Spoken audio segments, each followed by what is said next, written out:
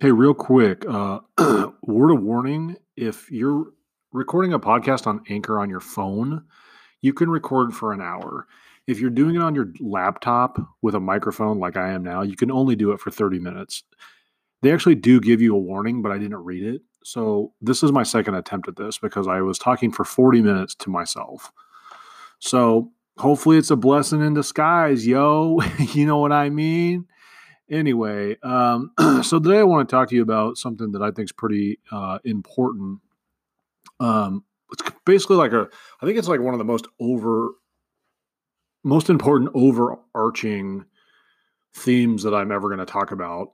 It's something I thought a lot about, and it's kind of this concept I have that if you look at every single person that was ever the richest person on earth, um, they basically use the same, not technique. I wouldn't really necessarily call it a technique, but basically what they've done is they've used what I'm going to call consolidation, and they've taken a fragmented business or segment of the economy that wasn't standardized. Where there was like a million different companies or thousands of different companies in the same sector, but they were doing things completely different from one another. So, for example, I'm just going to use the first person that I want to talk about that did this, and that was Cornelius Vanderbilt. He lived in New York City from 1794 to 1877, and during the time that he was alive, he became the richest person on earth, or at least the richest American on earth. And if you took when he died, if you took his fortune and you put it in 2010 dollars, he'd be worth 185 billion dollars. So this is probably a good person to look at. And the industry that he consolidated, he consolidated a couple different industries, but the first one was he consolidated ferry services in and out of Manhattan. So I believe he lived on Long Island, and and I'm not super familiar with the geography of New York City. I've never been there. I've seen it on a map, but I'm not going to pull up a map right now. Um, uh, so he would basically ferry people back and forth from Manhattan to Long Island, vice versa. And he started doing that when he was basically a kid, when he was like 15. Well, there was a bunch of different ferry services in New York City, and they all charged different rates. None of them. He was the first person to actually like have his ferries be on a schedule. So he would leave Long Island at, let's say, 8 a.m., arrive in Manhattan at 8:30 or whatever it'd be, and then go back and forth. So people knew like when he was going to be where, because he had a set schedule. Well, none of the other ferries had a schedule.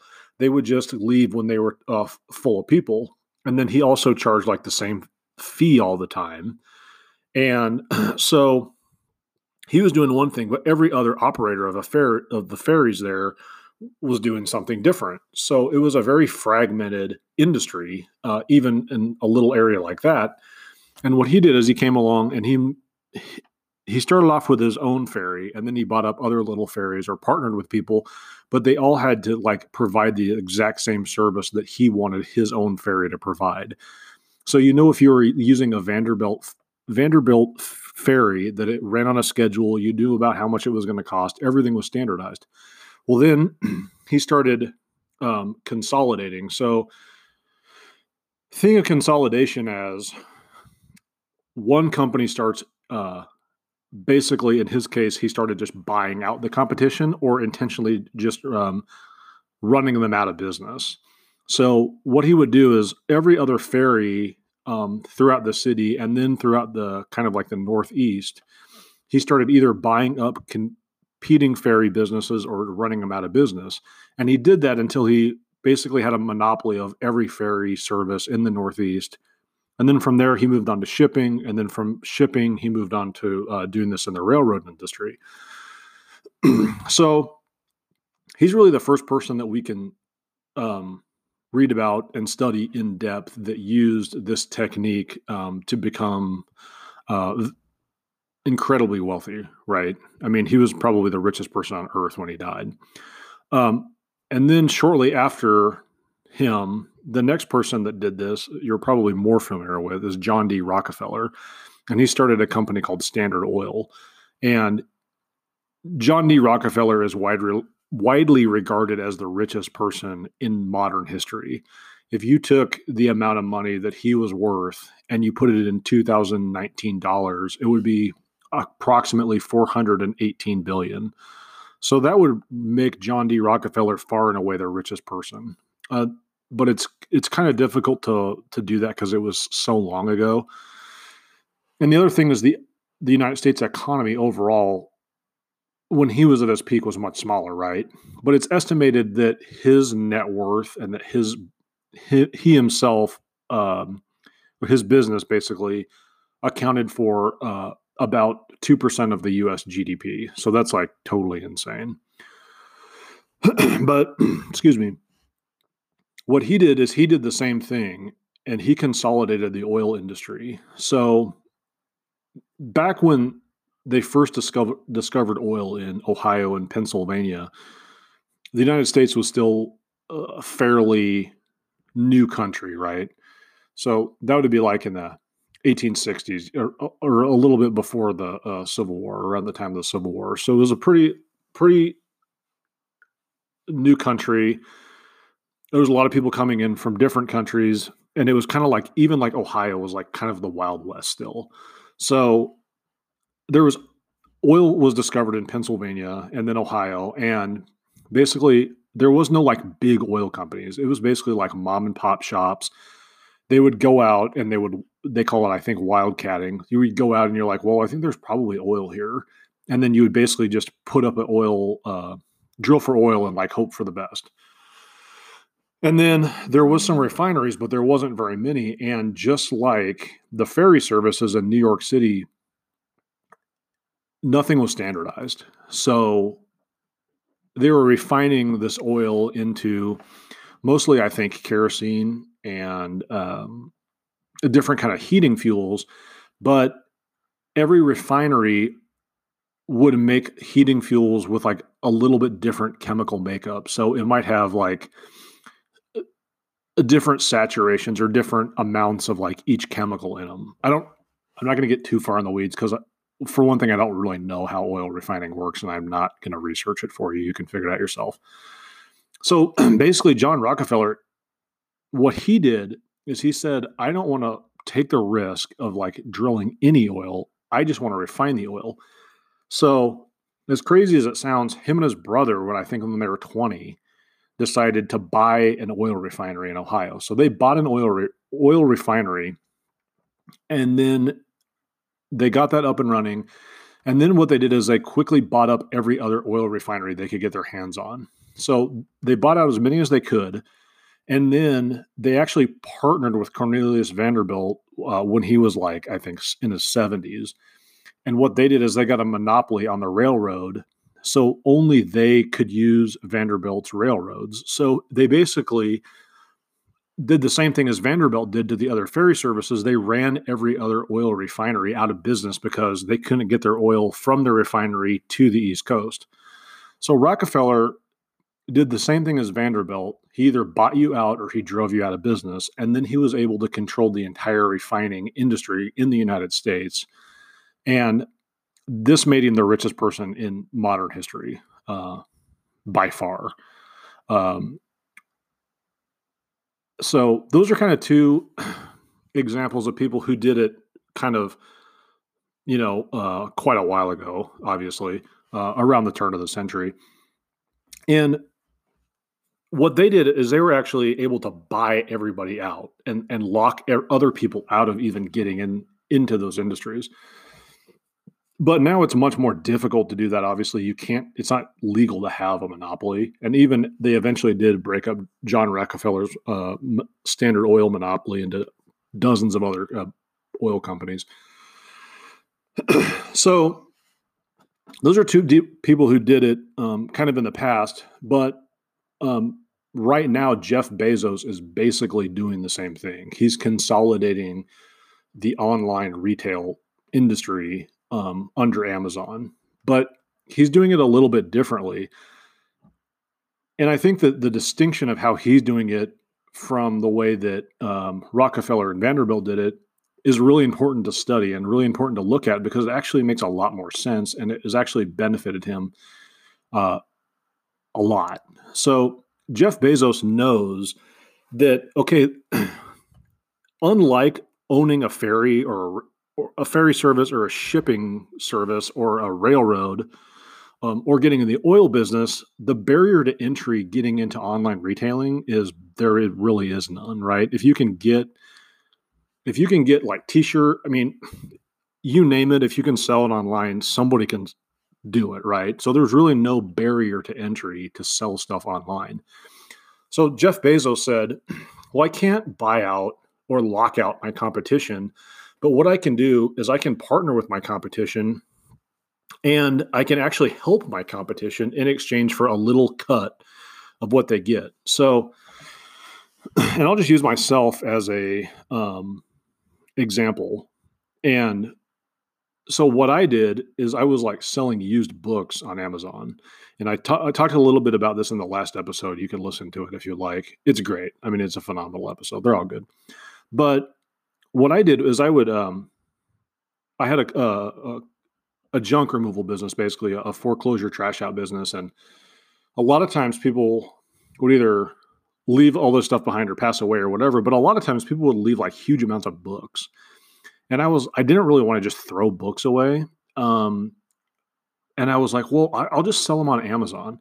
So what I would do is have my guys drop off these books at like a storage unit. And then when we had time or I didn't have anything else for them to do, I would have them scan the books into Amazon, take pictures and like list them on Amazon. And then I would sell them. And basically how it works is I don't remember the exact breakdown, but I'll just use an example I'll just use an easy math example. So like I would get 80% of what the book sold for and Amazon would get 20%. And then Amazon would also charge me, I think back then they charge you like a small monthly fee to like sell stuff on Amazon. I don't remember. But so Amazon was actually making it way easier and actually making it possible for me to sell my books online and making it appealing for me to sell books online because otherwise, if there was no such thing as Amazon, I sure as hell wasn't going to pay a bunch of money to put up a website to sell books for like 10 or 12 bucks. So Amazon actually, not only are they like helping other people who want to sell stuff online, they're actually like creating their own marketplace in a lot of ways because I would really have no other option to sell books. If Amazon didn't exist, I would have just thrown those books away, is what I'm saying. So Jeff Bezos, instead of putting you out of business, is actually partnering with you. And I think that's a really important distinction. And I think that has really helped him as far as like growing Amazon as quickly as he has, because instead of other online retailers being his adversary, other online retailers are actually like his ally, and they're helping Amazon grow by using his platform. So it's more of a partnership, but that has helped Jeff Bezos become the richest person alive today. And his current fortune, I think, is $117.2 billion. That's of April 2020, according to Wikipedia. So that's kind of consolidation in a nutshell. And so basically just overall, you're just taking a bunch of little businesses and turning them into one huge business if you can, or allying them under one like umbrella. That's kind of the easiest way to think about it. But the idea that I want to talk to you guys today about that I came up with about a year ago, I think, is sort of it is a consolidation play, but all the examples I talked about, Vanderbilt, Rockefeller, Jeff Bezos, those are like consolidating on like the biggest magnitude you can possibly do. Like all those people have consolidated industries that are huge, number one. And number two, like they consolidated them around the entire globe, right? So Jeff Bezos, Amazon is in several countries. But if you're like me, you can't really afford to like bankroll something like that's that big. You have to start like in your own backyard, right?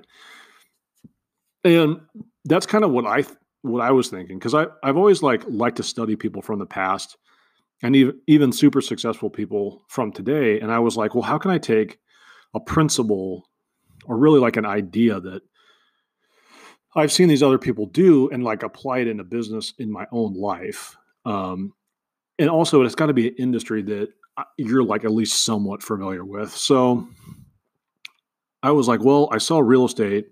It's pretty hard to like consolidate real estate, right? You have like a lot of competition. You have a lot of huge franchises, and you really like can't compete. You'd have to spend too much money. It wouldn't work. So I ruled out real estate sales for me. But another business that I had been involved in, kind of as a secondary business, was lawn care, and more specifically mowing lawns. Um, so I thought about that, and really, if you look at it, lawn care is really a good example of a really fragmented um, industry, right? I mean, you could get 10 different bids from 10 different lawn mowing contractors in your town, and you would probably get 10 different prices. And they can vary a lot. I mean, they can vary, you know,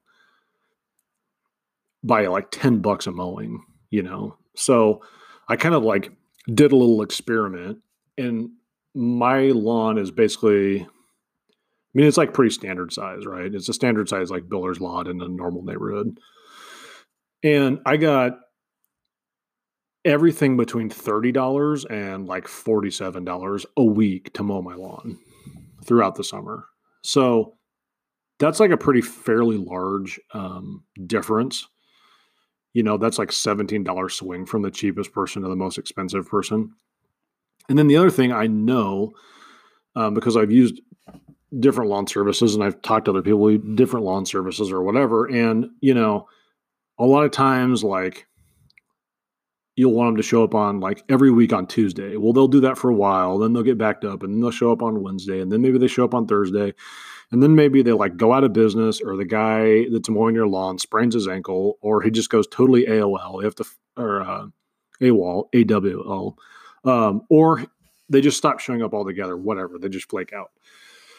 So, the prices are different. The service, the quality of service is different. You know, it's just like all over the place. And then the other thing too is there's like professional mowing companies that do like lawn and landscape and everything. And then there's also like the kid down the street that does it. And some of them take credit cards, some of them don't. So basically, everything about them is different from one company to another. So I thought, well, what if you could just like standardize? What if you could just standardize the experience specifically for the consumer? So as a consumer, what you want is you want McDonald's, right? You want to know what you're getting into every time. So if you go to McDonald's and you order a number one, you know what it's going to be every time within a small margin, right? So my idea was and is to create basically like a platform. Well, let me just explain to you exactly. I don't want to get too theoretical. I'll just explain to you exactly like what the website is and like how it works, and that'll basically clear up all the theoretical stuff that I don't want to get too far into. So let's just walk through the website. And basically what the website does is, I'm a consumer. I go to this website. I want my lawn mowed. So I go to this website. I type in my address, city and state, and my email address and my contact information. And I put that information in, and it like spits me back out exactly what it's going to cost to get my lawn mowed.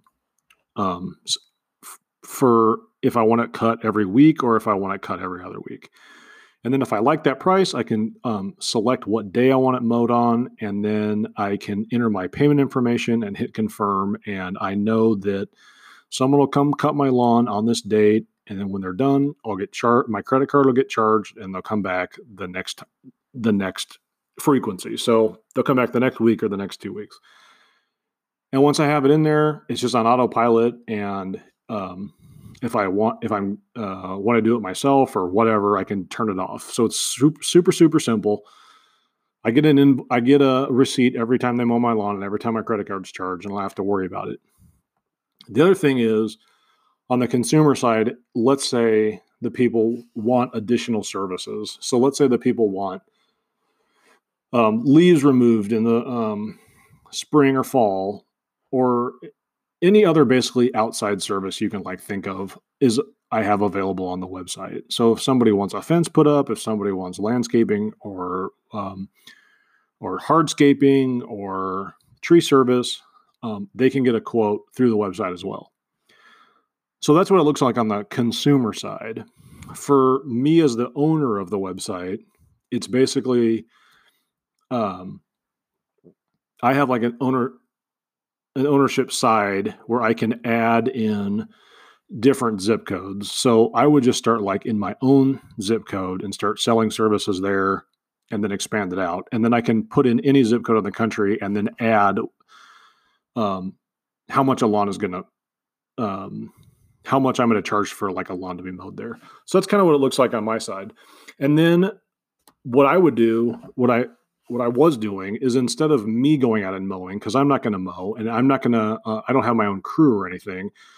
I was just going out and recruiting people to mow, other companies to mow, and then like splitting it with them. So for example, if somebody wanted their lawn mowed and it was going to be $40, the company that I sub it out to, or my vendor, would get $35 and I would get $5. And that's kind of how it works for everything as far as like the reoccurring stuff. So the mowing was reoccurring. And then other things like if somebody wanted like hardscape done or they wanted landscaping done or a tree service done, what I would do is they would go into the website, kind of give a description of what they wanted done, put in their contact information. And then what I would do as the owner of the website is I would go out and find 3 companies that provided those services. And I just sell them the lead. So somebody could say like, well, I want like a paver patio in my backyard done. And so I would go out and find 3 companies that did hardscape, charge them each $20 for the contact information and the lead. And then it was up to them to do whatever they wanted to with it. So like a fairly simple model. I mean, it is pretty straightforward. I guess there's some other like pretty large companies that have like got into this. Well, I don't know if they're large companies, but I think they have like backing from like venture capitalists and stuff. But they're kind of doing something that if you want to do something like this, or if you're interested in learning more about it, what they're doing is they're basically like racing to the bottom and trying to get as much of the market as they possibly can by being the cheapest they can.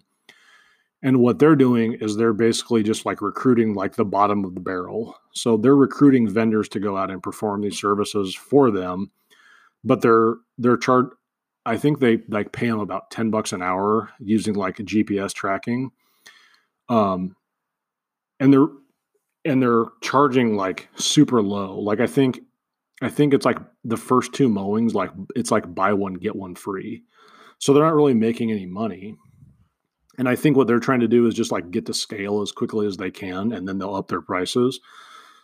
But I wouldn't even recommend doing anything like that because, I mean, I'm a firm believer that if you start a business that needs to make money, I know Uber like had a bunch of investors, and the guy who started it made like tons and tons of money, but people are starting to now realize that like Uber is kind of like in a bad situation because they have never made $1 of profit, which I don't think a lot of people know that.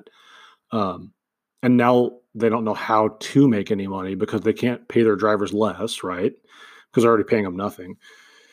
And they can't increase their fares because the people using Uber are already like, you're already used to paying nothing. So I would make sure that this puppy, if you get into this, is making money from day one, because 2, people are willing to pay a little bit more money if it's reliable, right? So if something is reliable and it can be counted on and it's not a pain in your ass, because that's why you're like paying someone else to mow for you, because it's a pain in your ass. You don't want to deal with it.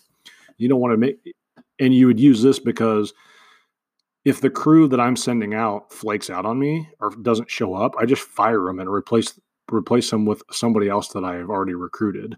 So the customer never has to like deal with anything. And then the contractors that I recruit to mow for me, it's just like Uber in the fact that they have to get like a 5-star like reviews. Like if they get any shitty reviews, I would just get rid of them.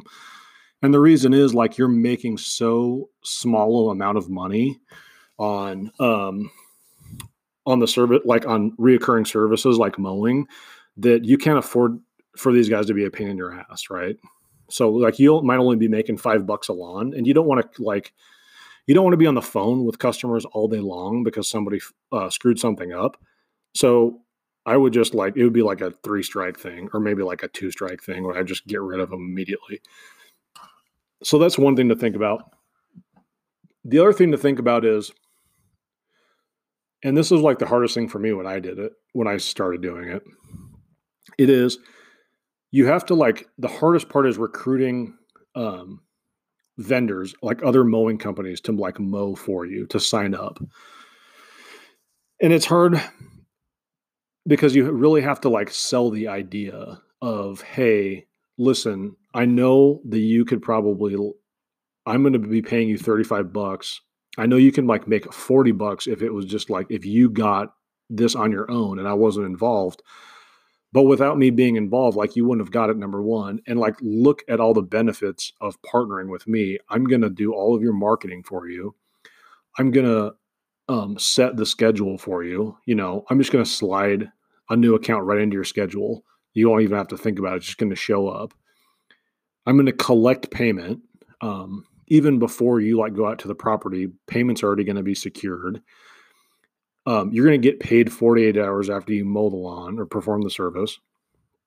I'm going to do all the bookkeeping for you. So at the end of the year, I'm just going to send you a 1099 and you'll have everything you need. So basically, I'm doing everything for you. All you have to do is show up and mow. So all you have to do is operate your side of the deal, and I'll take care of everything else. So if you could get I was just basically putting out ads and then sending people emails hey, here's how it works with a little video. But I think that if I did it again, I would do I would try to get people into a webinar, and I would try to get tons of people on the webinar. So everyone could see this is happening. It's coming to your neighborhood. So you better get on board with everything. And then too, if you have these people on a webinar, then you can go over all of the benefits, how it works, blah, blah, blah, blah, blah. And then at the end, send them the information, how much you're going to pay. So sell them on the idea first, and then tell them how much they're going to make at the very end, and just say, hey, yeah, you might only be making $5 less per lawn, but what if I get you 4 lawns all together on one street? You're going to be making more net because you didn't have to go through everything to get all 4 lawns. So that's the hardest thing. The other thing is quality control, right? You can't be putting up with a lot of bullshit.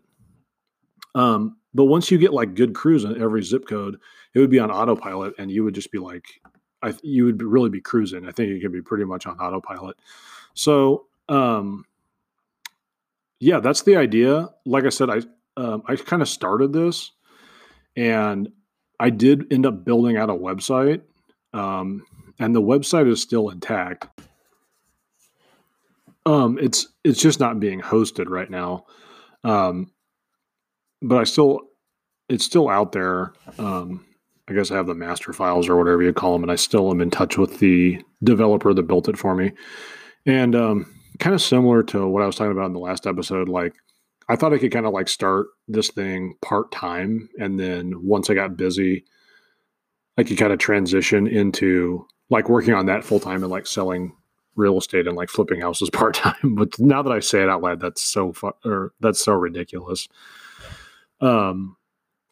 So I did kind of try to start it part-time, and I was getting blown up, emails were blowing up and phone was blowing up. And I wasn't I wasn't able to do it part-time. You have to be if you're going to do this, you have to do it full-time. And so anyway, yeah, I have the website that's all built out and everything. So if you're interested in doing this, I would be interested, or I would be open to selling the website that I have. We got all the like kinks of it worked out. It was kind of stupid. And this is something else I want to preach is like test your theory before you spend tons of money building something all the way out.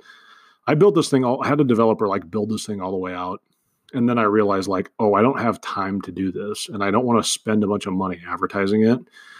Although I was getting traction, but I was just like, I don't have time to do this. This is really, and I'm still like regretting building it all the way out. Because it was just really stupid, you know.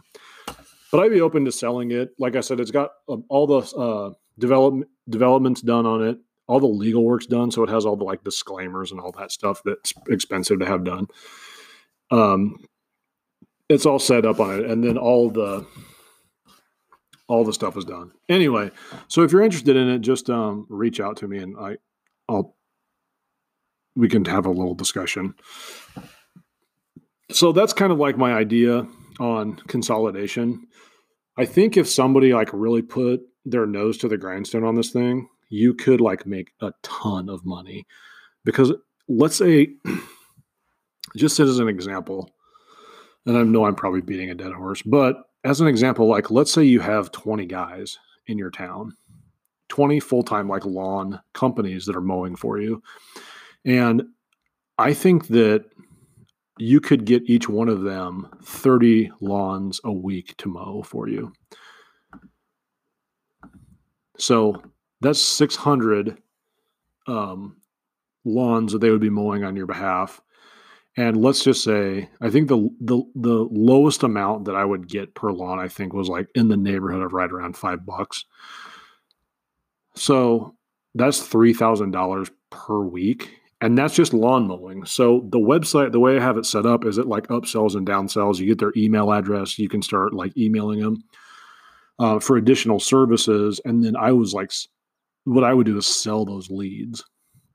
And there was a lot more. It was really easy to get people who had landscaping companies to agree to be like, hey, if I get a lead for somebody who wants like a retaining wall replaced, can I call you? And like, would you be interested in paying for it if it was a good verified lead? And they were like, oh, yeah, absolutely.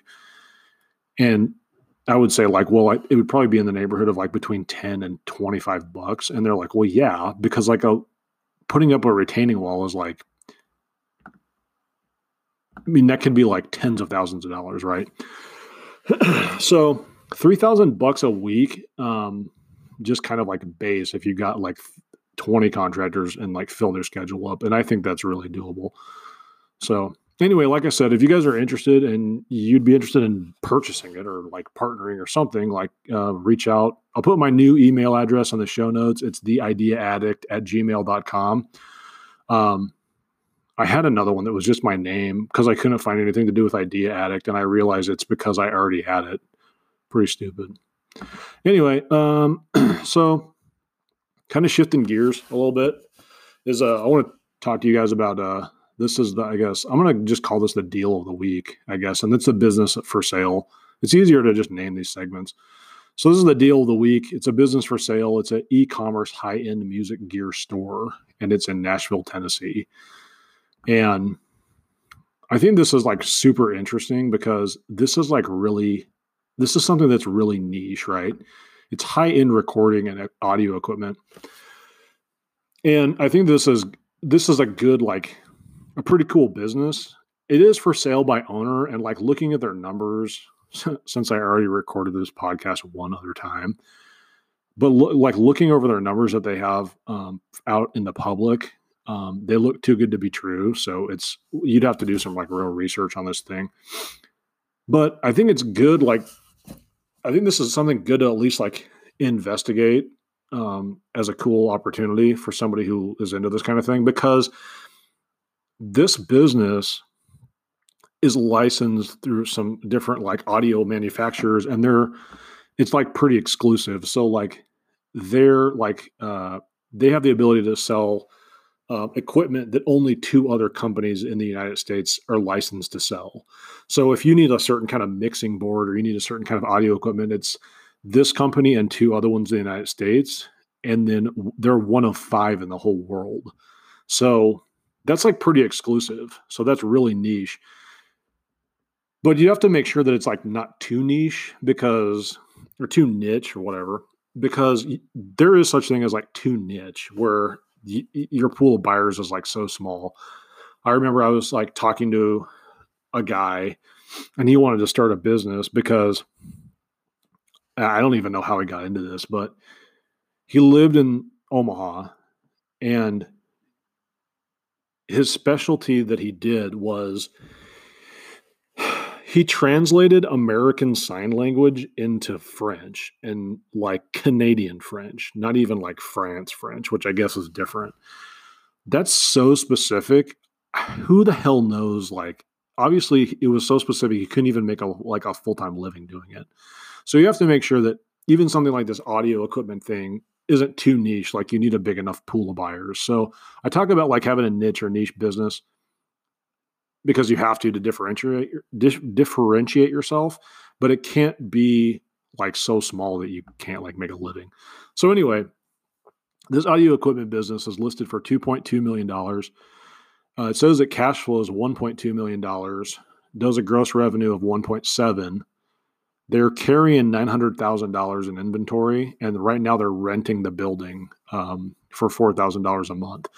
So it's an e-commerce store. That's the way that they're advertising it, but they do have a brick and mortar showroom in Nashville, Tennessee, which if you're going to like sell recording equipment, Nashville, Tennessee, like a pretty good place. And they do have some kind of like semi-exclusive deals with some manufacturers. So it's definitely like interesting for sure. And if you're already like, let's say you're already like work for a company that's closely related to this, it would, and you wanted to get out of that and own your own business, this is definitely something to look at. It is for sale by owner. If you want information, I can just send you the link. Just shoot me an email. So that's the deal of the week. And then like my 3 critiques, these are 3 businesses I look at each episode. I'm saying week, but I'm doing this like every day, like I said. So, I mean, maybe it'll be every day. I don't know. So my 3 critiques of this episode, 3 different businesses people have asked me about. And I think all of these are like pretty good, right? So the first one is a security or a guard service. So like a security guard business. And when I was first talking to the guy about this, who was asking me about it, it was like not very exciting. Like that seems like a pretty boring business, right? Because you think about Paul Blart, Mall Cop, and you think, God, that's like pretty lame. But the more I thought about it, it's like I just moved to the suburbs. I used to live like in the urban area of Omaha. And Omaha is like really safe. You can literally walk down any street in town. Well, maybe beside the one. You can literally walk like pretty much anywhere in town and no one's really going to bother you unless you're like gang banging or like slinging dope. But every business in Omaha, like in the urban areas, like usually like has at least a security guard or an off-duty cop at the front. So like all the grocery stores like downtown have a rent-a-cop in the front, or sometimes they're an off-duty police officer. So that got me to thinking too, is I have some friends who are cops and they make good money being cops, but they make like unbelievable money being off-duty like security guards. So I have some friends and they do it and they get paid like $75 an hour, right? To like go to a bar and like stand outside to make sure there's no fights or whatever. So they're getting like $60. So you know that the security firm that they're working for is charging the client probably $200 an hour. So with that much demand and ability to like have a skilled like a workforce where you wouldn't have to really worry that much, I think that this could like definitely be a good play because good demand, good workforce, and obviously like not everyone's going to do it. So anyway, yeah, I think that could be good. So if you can manage basically you're just managing labor, right? You're just selling labor. So if you can manage a large amount of people or set up staff to manage a large amount of people, I think that's a good play. The next one is like near and dear to me because my wife does this, not as a full-time job, but she does it as like a hobby of hers. And that's a furniture restoration. And actually I just got home from running out and like buying a piece of furniture. Well, we actually bought 2 pieces of furniture today. But I think this is like really good because I've seen it like firsthand. My wife, like I said, we flip houses and we sell real estate. And whenever you flip a house, you always want to stage it because you're selling the fantasy, right? So we stage it with furniture that we have, and she buys these pieces of furniture off Craigslist or Facebook Marketplace or whatever, and paints them, gets them like looking nice, fixes the tracks if they don't work, whatever. So she'll like buy these from people like a end table or whatever for like 10 or $15, and then she makes it look nice. She uses it a couple times in staging, and then she like wants something else.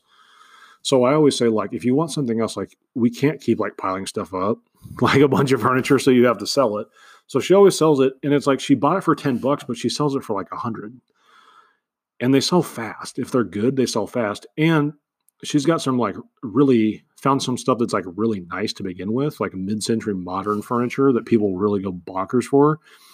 And I think she paid like $20 for one of these things, and I think she ended up selling it for like $300, and we didn't do anything to it.